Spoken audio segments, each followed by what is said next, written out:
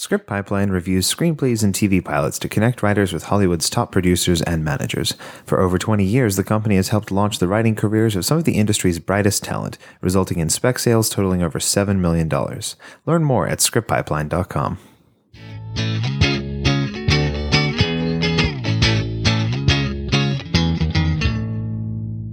Welcome to Paper Team, a podcast about television writing and becoming a TV writer. I'm Alex Friedman, aka TV Calling. And I'm Nick Watson on Twitter @_NJ Watson. And today we will be talking about finding stability as a nascent TV writer, as well as moving up the ladder from script coordinator to staff writer with a very special guest. Yeah, we have Julia Yorks, writer on Puss in Boots, Skylanders Academy, and Trolls The Beat Goes On, and now developing a TV series with Freeform. Welcome, Julia. Yay, thanks guys for having me. Thanks for being here. Very exciting. Let's get started.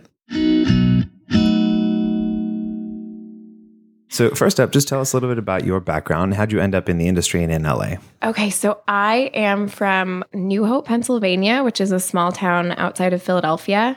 Basically, after high school, I went to a boarding school in New Jersey, but I was a day student, so it's not as exciting. But the point being that gap years were fairly common. And so I ended up taking a year off, and I deferred from Northwestern, and I moved to Los Angeles because I have always acted ever since I was a little kid. I've had I've had smaller parts in very large things. And so I was like, I'm going to move out here and I'm going to audition and it's going to be amazing. And it was 2007. And so it was the writer's strike. Oh, no. And so I have impeccable timing. Everything was shut down. I called Northwestern and I was like, can you take me actually? And they were like, that's not how this works. And so I was out here. I worked 2 jobs. I worked at the Abercrombie and Fitch in the Grove that used to be there. Ooh. I worked at BLT Steak that used to be there. And I interned at a production company and I started reading everything that I possibly could script-wise. And they gave me good scripts and bad scripts, and I was doing a lot of coverage, and I'd always been a writer, but not as much a screenwriter. And at the time, I lived over by the Grove and not in Park La Brea. And that's what everybody says. And I would walk to the Barnes & Noble like on a daily basis and bring my computer and bring my own tea bag and ask Starbucks for hot water because I was just dead broke. And I would grab Save the Cat and I would read it and I would use the beat sheets, but I never have bought it still to this day. And I just was writing. And so when the year was up, I went to Northwestern. And as soon as I got there, I was freezing. And so I transferred to USC. And I was a history major and a screenwriting minor. So that is kind of... And that, kids, is how Barnes & Noble went out of business. The one in the Grove is still there. So far. Did you have any specific films or TV shows that you grew up with that were the inspirations for you being in this industry? Yeah, I watched everything. My dad and I are so similar in which we can watch the same movies over and over and over again. My favorite movie is A Few Good Men, which is on TNT or USA or, TBS once a month. But it was like The Fugitive and Double Jeopardy and, Along Came a Spider and The Pelican Brief and all of those 90s thrillers that would today be made as TV shows. We watched all the time. Of course, shows like Lost and 24 and Prison Break. It's so funny. My dad at some points worked night works. He was a carpenter when I was growing up, and he had some nighttime moves that he would do. And we would either VCR the show and watch it the next day as a family, or I would watch it with my mom. And then the next day when he got home from work, if he couldn't wait to watch the episode, he would watch it. And then he would call me at school to talk about what happened. And that continued even when I was in college, and we still do it to this day for Survivor, which is my I love favorite Survivor, show. so we can talk about it at length in this podcast. I can't wait. It's This episode's just going to become about Survivor. It's my favorite show. We talked about Survivor in a past episode recently because of Right. Fiji. That person shot a show Wrecked in Fiji, and that was during the time of the cyclone that impacted millennials versus Gen X for the Survivor buffs. Wow, that is crazy. Yeah. That is, well, this one had a cyclone too Yes. this season. I apologize to all of our non-Survivor listening. That's your own fault for not watching it. Yeah. So were you always interested in animation, or did you just sort of stumble into that as you were going through the industry? I really stumbled into everything, to be totally honest. Like I said, I was at USC. I was a screenwriting minor, and I was in a screenwriting class where I wrote the first act of a feature. And it was like a very fun, like pitch perfect-y feature. And I was really proud of it. And there was a woman in my class, and that person was Hillary Levi, who you guys have actually had on the podcast before. Yeah. And about a year and a half later, I'd been tutoring, and, you know, I was like just miserable, and but really trying to keep writing and maintain enough money to stay out here and pursue that. And I'm at a USC tailgate, and Hillary comes up to me and she says, "Did you ever finish that script?" And I was like, "Yeah, I did." She goes, "Cool. I'm an assistant at this big agency, and I want to give it to my boss." And 2 weeks later, I was repped. A month later, we went out with it with the producer who I'd interned with on my year off attached, and it didn't sell. Unfortunately, even though every time the phone rang for about 4 months, I was like, hello.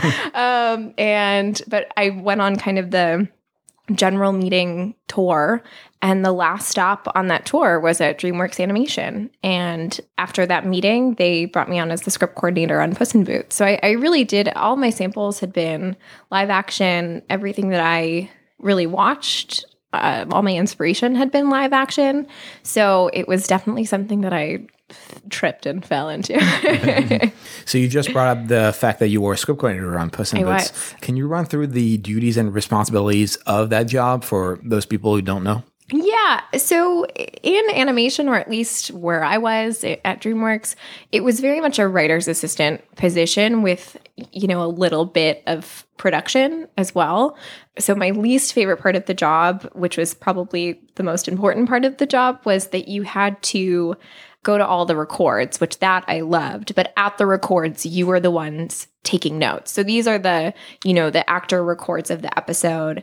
And it's just such a time consuming process to take all of these notes, and you are like the most focused person in the room. Everyone else is having so much fun, and you're responsible for, you know, if the showrunner says that's the take we want, you have to make sure that that is the take that he gets. And that is the biggest part of it. I had the best boss ever on Puss in Boots, and so I wasn't really his assistant. So when I wasn't doing that kind of production stuff, I was either in the room with everybody, and essentially I was treated like I was a writer. I was able to input my own ideas, and I was encouraged to submit premises that he could look over.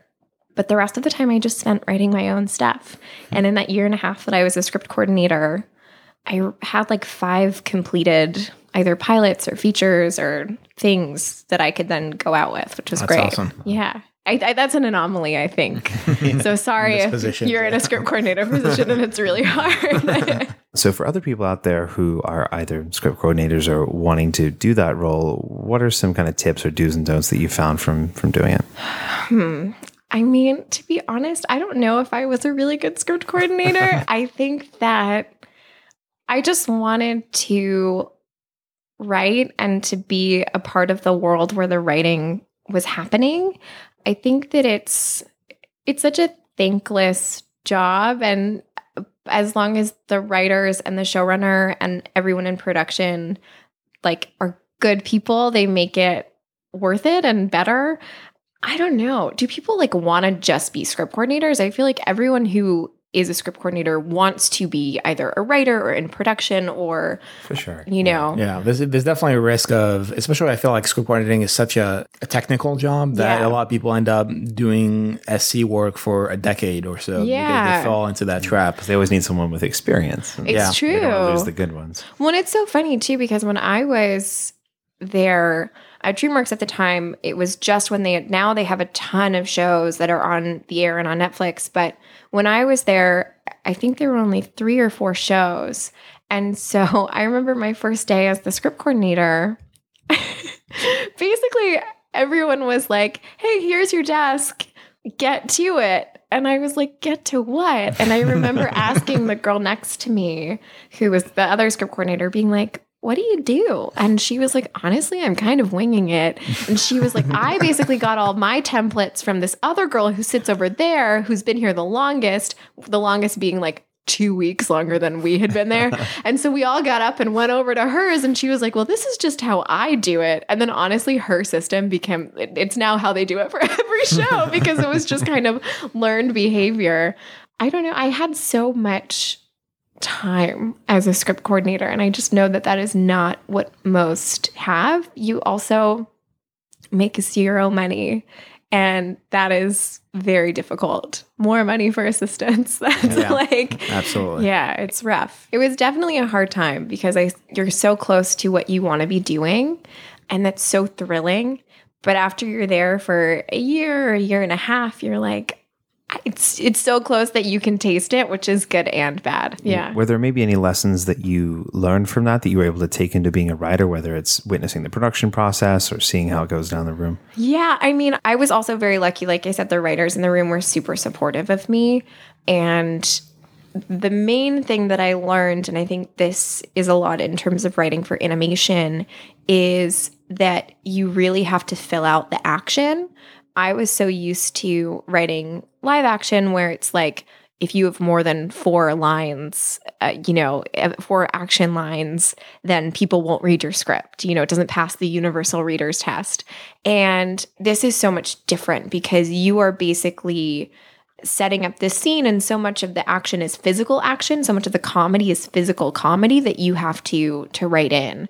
So that was definitely a cool thing to learn. Another cool thing, as much as I really loved my work at the records, being in the records was so magical, and getting to hear the words just brought to life by such talented people who can be having a conversation with you 1 minute and the next minute be talking in this crazy voice. Like it was just so incredible. And I really think that informed my writing.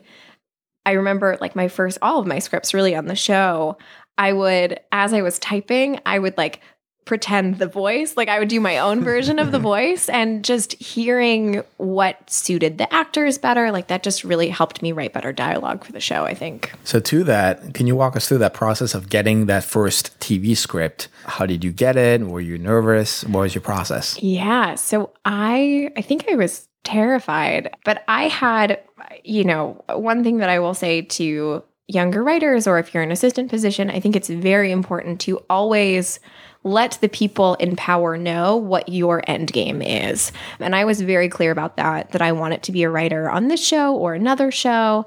And you don't beat them over the head with that, because then it's obnoxious, but no one can read your mind. And no one is going to look out for your best interests in the way that you can. And so just making sure that you talk to the executives and talking to the showrunner and talking to the writers, and that everyone is on the same page of what your career trajectory is going to be. I think that's really important. And so after I had done that and established that, I was always encouraged, but I also did it on my own, where I would come up with different story ideas. Like I said, it was a very collaborative room. I was very welcomed into the room. But it was constantly like, I have an idea for an episode. Let me write a premise, give it to my boss, see what he says. And honestly, I didn't get my first episode until I think season 2. And so I had a lot of premises that were rejected, or like, hey, we're not ready for this right now, but we'll save it for later.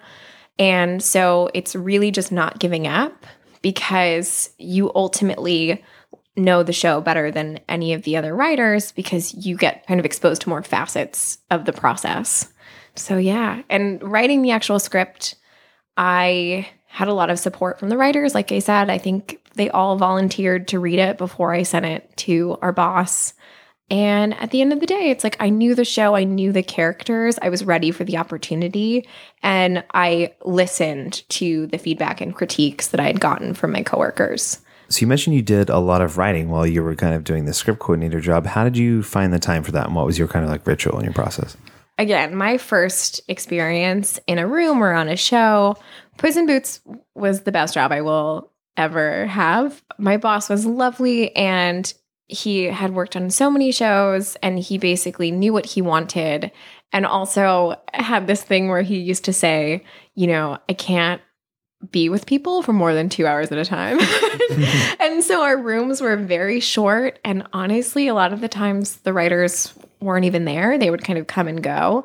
And so I would go into their office and I would just write my own stuff. And I made sure that I did my job to the best of my ability, but also just making sure that I made the most of the time that I had, because it could have been a very boring, tedious job in which I was just chilling in the hallway all day. But instead, I kind of made it into no, you have to have these goals. You have to be productive. This is time that needs to be well spent. And how were the episodes broken on your show? Is it sort of like a freelance style? Do people, as you pointed out, write from home, or was there a room? Yeah, so we had a room, especially in the beginning. I mean, so basically, the show was bought for 78 episodes off the bat. So by the time we were on our 6th season, and I was a writer on 3 of them, we knew these characters, we knew the stories, we knew how to do it. It was pretty seamless.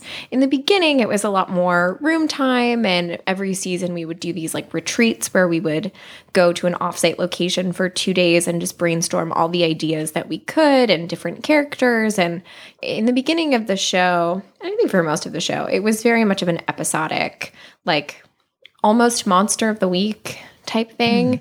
And so that was, I don't know, it was just really fun. I remember my boyfriend always likes to to remind me of this time that I came home once and I was like, my task for the week is I have to come up with 10 monsters. And he was like, can we switch jobs? So how did you handle kind of going out for general meetings and pitches and trying to get other writing jobs while you had this full-time script coordinator job? Again, like I said, everyone was very supportive, so that was helpful. I think I went out a lot less when I was a script coordinator. I went out a lot more frequently when I was a staff writer because we had a lot more of a flexible schedule on that particular show. Breakfast meetings, drinks, lunches where you're like, I gotta be back at a certain time.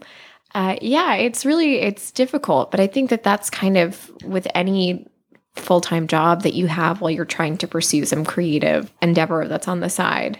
You always have days off and you can call in sick if something really big happens, or you can take a half day. Like you can make it work. And do you have any specific advice for our listeners about ways of handling a general meeting? I love to talk, so I think that it comes very easily, I think. I think that, and I think a lot of writers will say this, that you end up having sort of canned stories because you're asked the same questions a lot.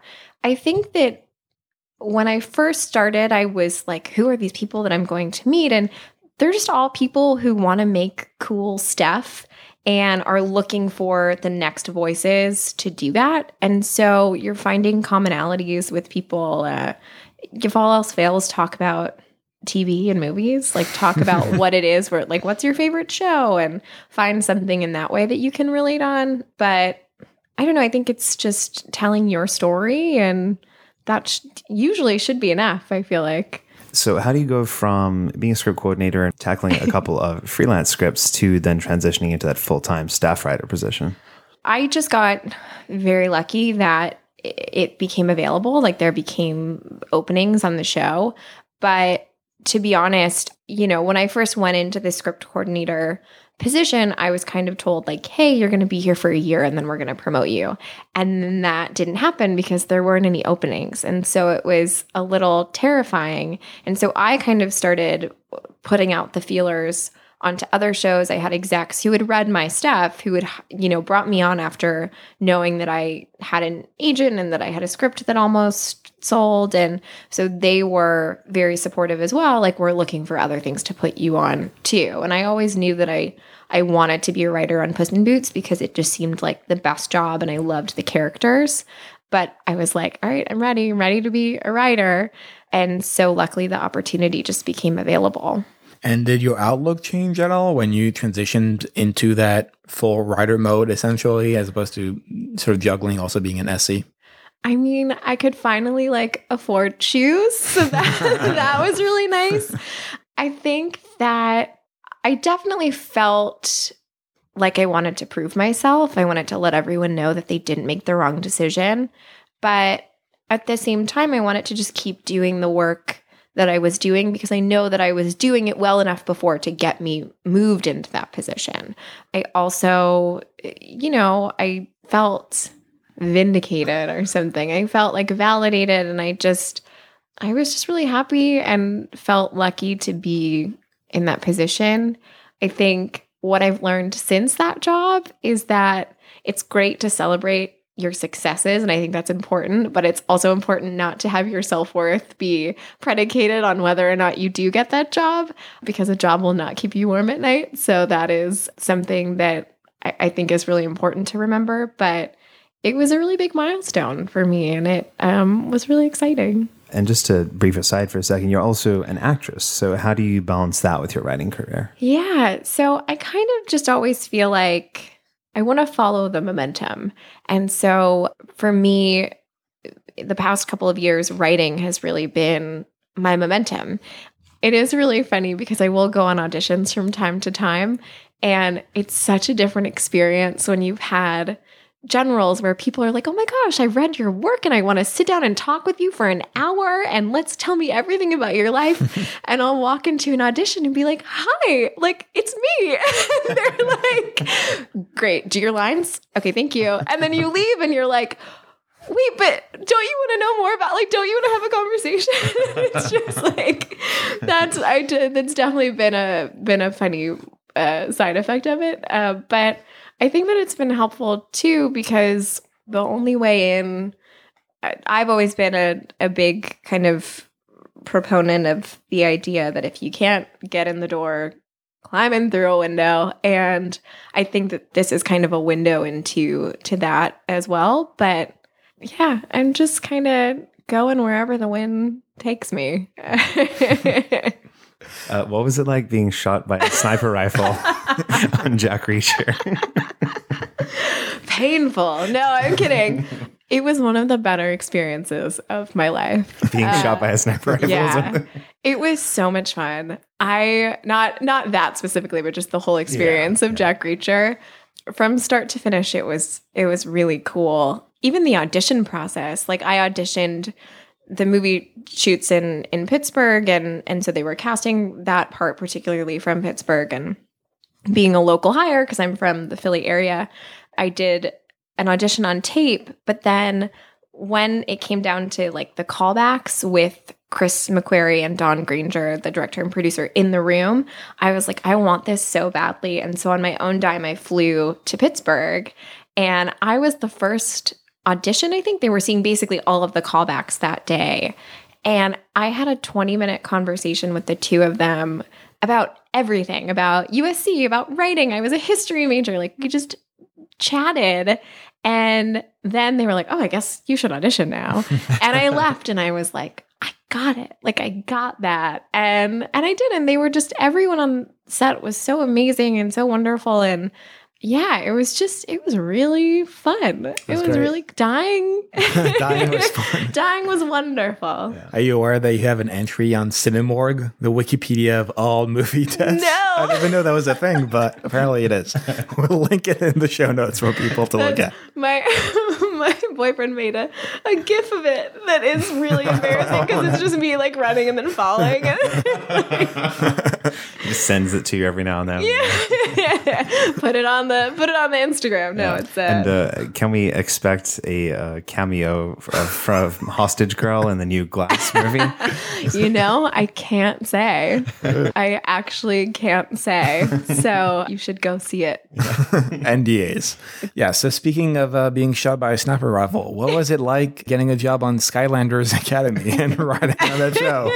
Hopefully it's not a similar experience. Yes. No, it was great. It was so fun. I got the job through one of the execs who is the now fiance of one of my boyfriend's childhood friends. And they were looking for more female animation writers. And she was like, your girlfriend does that, right? And I sent in my samples. And the experience of Skylanders actually, it's so funny because, again, my boyfriend, I keep bringing him up, but he always is like, how much money has that connection made you? Because it's true, every job, especially with freelance, really begets the next job. And so the original showrunner of that show left to do another show, and he brought me on to do freelance for that show.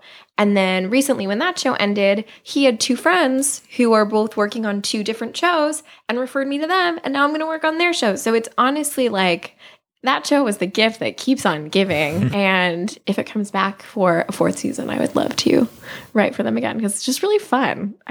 Writing freelance is such a different animal.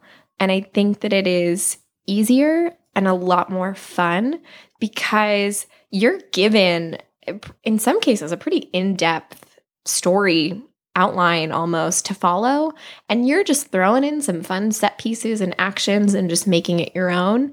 Yeah, I don't know. I have a blast, and I can usually write those scripts, those 30-page scripts in about a week, and it's just easy fun. What was it like writing for those characters from these video games? Did you grow up playing like Spyro, Crash Bandicoot, that kind of thing? I had 2 video games as a child. I had the Rugrats video game, and I had Spyro the Dragon. Nice. So it was really fun. It's embarrassing, but I would play Spyro. Both of the games had like kind of scary parts. And so that like you'd go into this dark cavern and then I would stop playing because I really didn't like it. I don't like when things pop out at me. So I don't think I played as much as like a true Spyro the Dragon fan. But it was fun. Like I knew the characters, so that was cool. I think I remember that Rugrats video game. Yeah. You're like running around the house, like collecting these like items or things. And it's like, yeah. And there's like a clown doll that follows Chucky at one point, and that's where I drew the line. But yeah, it's true. Nice. And what was your experience working on the Trolls, The Beat Goes On? It was fun. It was such a big property for DreamWorks. So I think that we had so many like more eyes on the show than maybe we would have had for Puss in Boots or Skylanders. Maybe they had more eyes, but I was freelance, so I didn't really know. But I think that the finished product of the show is really great. It's super adorable. And it was fun. It was it was my first time writing 11-minute episodes, which is very different because you really have to compound an entire story arc into one little compact package.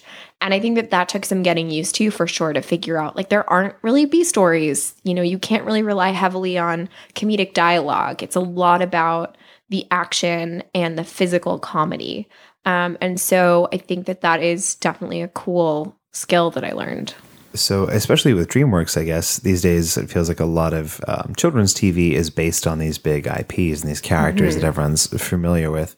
What are your thoughts on that as opposed to perhaps more original children's TV content? Yeah, I mean, it's funny because, like I said, I fell into animation, so I never really had a lot of original kids animated ideas, except for one. I had one that I loved, and it was really hard to pitch because, even the freelance shows that I'm going on to or the ones that I've done, it's all based on IP, be it toys or old shows. It's really hard to pitch original kids concepts because the money is in the products. So I think that's difficult, but I think that's also difficult in live action TV too. Everything is rebooted. Everyone wants a comic book and it's really hard for younger, newer writers to have the rights to those things. Everything good is taken immediately. So yeah, I don't know. I think that it's definitely a tricky field to navigate.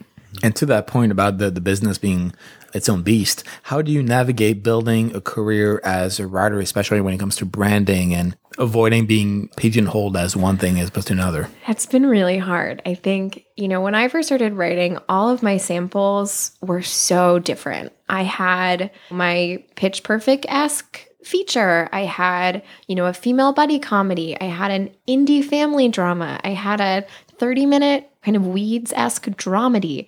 I was really all over the map in terms of if I had an idea that I loved, I would just write it. And I think that in the beginning, that was great for meeting people because we had a lot of different samples to give a lot of different people. But at a certain point, people want you in a box. It's easy to think of you as a this writer or that writer. And for me, that box, well, one, became animation because of my work, but for my personal original content, ended up becoming like female-driven sci-fi or genre stuff. And being in that box has really helped me a lot. Like, I don't want to say to limit yourself, again, because I had a lot of different samples, but I think it's important to have 2 or 3 that say, this is who I want to be as a writer. And that's malleable, that can change. But let's market yourself as something so that you can get on the path to being where you want to be. For me, it was really difficult to jump from the animation box to the live action sci-fi genre box. And I'm only just doing that now after a lot of tears and unemployment. So, Well, can you talk about the steps that you took to get to that point? Yeah, I mean, so I had some really strong, in my opinion, I guess, samples that I felt, just progressively got better and just really showed off what it was that I wanted to be doing and that were unique and original. They were all very big concept, big world ideas. Even then, and I was going on all of these generals and meeting with all of these execs, and they were like, we love your script, but I still couldn't get a showrunner meeting. I couldn't get into these rooms because it's just so competitive. And ultimately for me, the way that I ended up breaking out of my animation box was to develop something of my own and really going out and pitching, finding a producer who totally believed in this idea and doing it that way, which is also a really difficult route to go. At the end of the day, for me at least, it paid off, which is great. And how do you deal with the kind of instability of the profession, going from job to job, taking these freelance things? Wine. Wine and whining. It's really hard. I honestly, like I said, I came from an acting background and I was used to instability from that. And when I got my first staff job, I was like, that's it. I'm a writer and I'm going to be working forever. And this is amazing. And literally, like when I was on Puss in Boots, the show ended on a Friday and I started Trolls on Monday. Like it was seamless.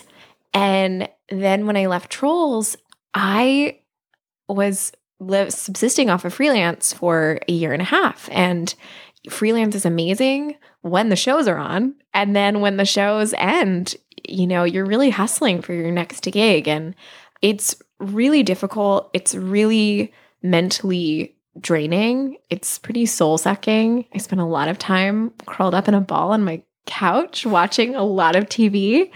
But at the end of the day, I'm really thankful for that time that I ended up having because I wrote 2 pilots and a feature. I packaged up a pilot to pitch and ultimately sold it. I wouldn't have been able to do what I did without that time and without that kind of like hunger that, being unemployed kind of lights a match under you.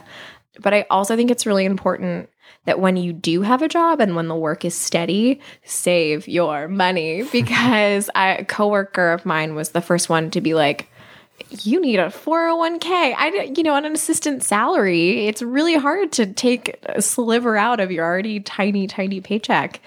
And for me, I think the only reason that I have lasted as long as I have is because when I was making money, I saved all of it. And so I think that is just something to be really cognizant of. When times are good, there will be tough times perhaps, and you really have to prepare for them. Do you have any tips on self-care besides wine? Oh, I mean, wine, but not too much wine, I think is the... Yeah, I'm a big schedule person. I always make a to-do list, crossing things off. It's really just about giving yourself a break, but also being like, here are the things that I need to accomplish today to get me where I want to be. But then knowing that there are some things that are out of your hands and you can't beat yourself up. For instance, I think this is something that happens in the industry frequently. I had a showrunner meeting and I was offered the job. And then a week later, they came back and they actually changed their mind and they were going with someone else. Just things like that, where it's like a gut punch and you need to give yourself. And that was one of the bigger disappointments. There were tons of little, like, no, we're not buying your show. I was trying to write for magazines and it's like, no, we're not, picking up your pitch. And it's really just taking a moment to be like, well, this sucks, and letting yourself feel that. And then the next day, no, I've got to get back to work, because you can really dwell in that when you're alone in your home. At least there's always Survivor. Oh my goodness, there is always Survivor. We need to do that Survivor Hollywood thing we were talking about, where it's just a bunch of writers and actors trying to make it. It's going to be very depressing. It is. It's so funny. It's this season, Mike White is on the show. Yep. And I guess two or three seasons ago, there was another writer on the show. But David. Yeah. But I thought that one of the most interesting things about Mike White was he said in his interview, he was like, we need to get this guy off, because the audience right now is watching from home and they are going to be like, what are you doing? And no one ever references the audience. No one ever references that there are viewers, that there are people at home who are like, you guys are making the wrong moves. And I just thought that was so interesting from a writer's perspective to be like, what is the audience thinking of what I'm doing? It just was so on brand. I loved it. It's very meta. It is. It's true. It's a good show. Yeah. So you mentioned developing a show and taking it out to pitch. Can you walk us through that process with the show that you recently sold to Freeform? Yeah. So the process itself, I think the way that I pitched another show a little less formally in the past.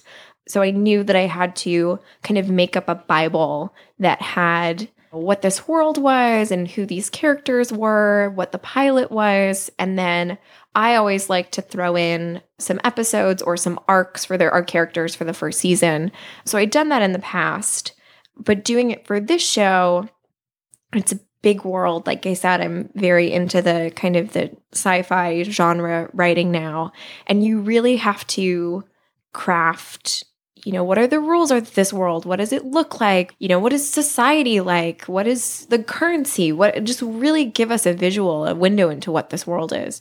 And so doing that, it took a lot of time. It took a lot of drafts of creating this Bible. It was something that the people I pitched to never saw. It actually just ended up being my roadmap for the pitch. But I liked to fill it with pictures and images and make it look aesthetically pleasing so that it felt really formal and real. But yeah, it's a really tricky process. I personally love it because I just love talking to people and I get really excited about my ideas, but it's draining. You get home and because it's a 20-minute pitch, and then for the rest of the hour you're there and they're asking you all these questions and really not trying to pick apart your idea, but just sometimes they have questions and maybe you don't know the answers. You're just performing for an hour, and oh my God, it's so draining. But it's great. I love it. I would pitch all the time. I think it's fun. Do you feel there are specific elements that you need to convey in your pitch? Yes. I think it's very important to have a hook. Some people like to start their pitches with, this is why this pitch is important to me. And I was walking in as a writer who's only been staffed in animation and fairly young, and like, why do they care what this means to me? You know what I mean? So my thought is, I want to hook you with some sort of teaser or image or something that just really ropes you in, and then kind of delve into the world of the show and the characters and the pilot. And I always like to, as well, say, here's how I feel like the show should end. I think that's really important because when I'm writing, I always like to know where I'm writing to. And so I think that for people who are going to buy the show, I think it's important to know what the end of the show is that they're buying. You want to give them all you got, but not be confusing. It's just like they need to buy the show.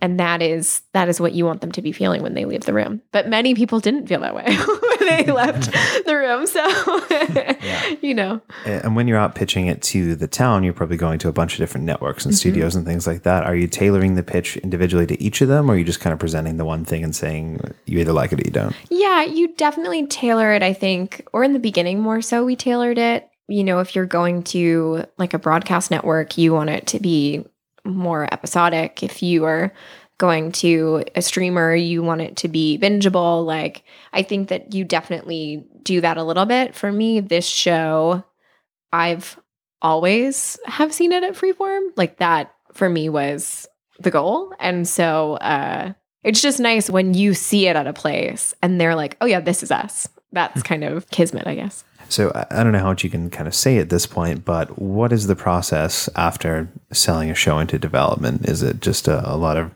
writing drafts? How does it all work? So I can't speak too much like specifically, but I think that more generally, if they're buying the series, then the goal is that you want to create a pilot.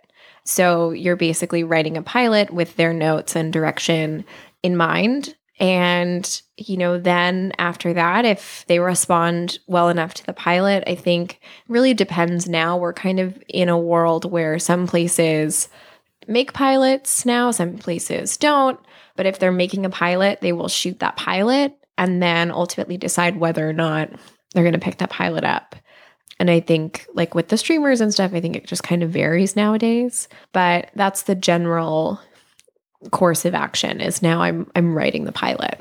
So on that, what are your plans for the future? Do you have any future goals in your career? Of course, always. I want to ultimately have my own show. I mean, realistically, I want to be Greg Berlanti. Doesn't everyone? So, you know, that's the goal, is to just keep coming up with original ideas and keep churning out content that hopefully people respond well to. And I think that all I can do is my best. And so my goal for this year was to sell the show to a network, and that happened, and that's amazing. But it easily couldn't have happened, and it wouldn't have been on me for not doing enough or not doing it well enough.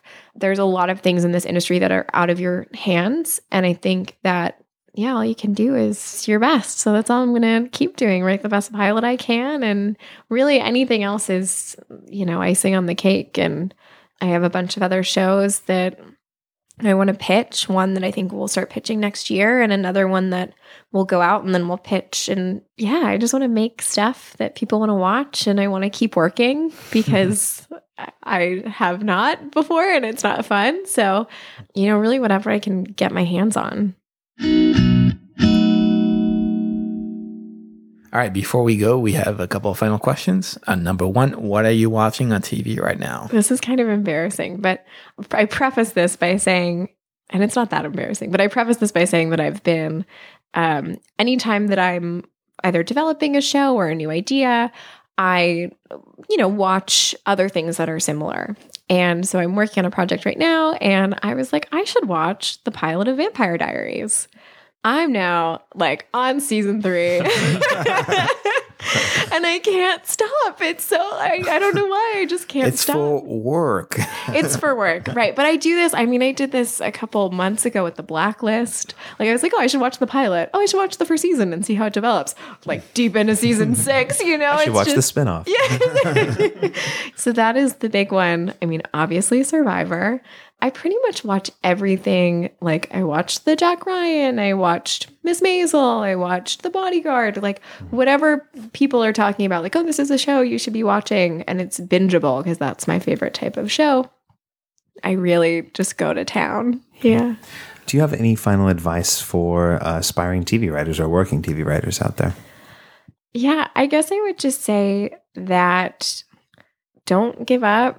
Keep working, keep writing, keep reading, keep watching. It's a really tough industry, but honestly, like things can change in the blink of an eye, and you're going to get a lot of no's, but all you need is one yes. And then you need another yes after that. So, I mean, you're really, it's all about persistence, and preparing for the downtime and celebrating the successes that you have, this is the best industry to be in my opinion. It's so fun, and you're writing TV, you're writing movies, you're writing entertainment. So I think that it should always be fun. And if it's not fun anymore, find a way to make it fun.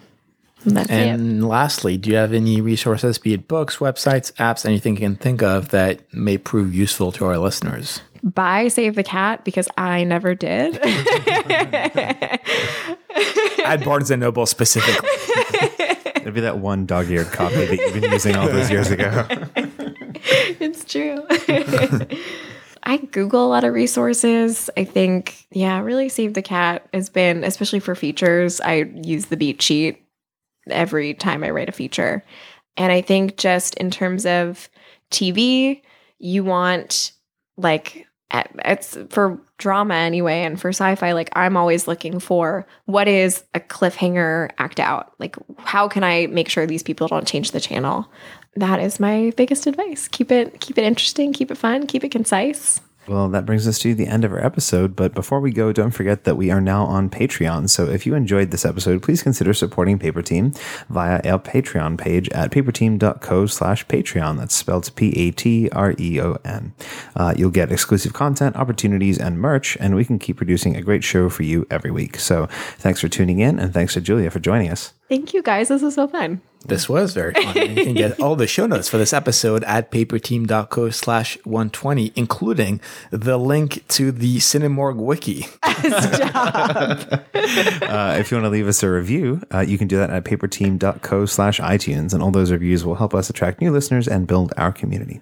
And as always, I'm on Twitter at TV Calling. I'm at _NJ Watson. Where can our listeners find you on social media? I think it's just at Julia Yorks at everything. Okay.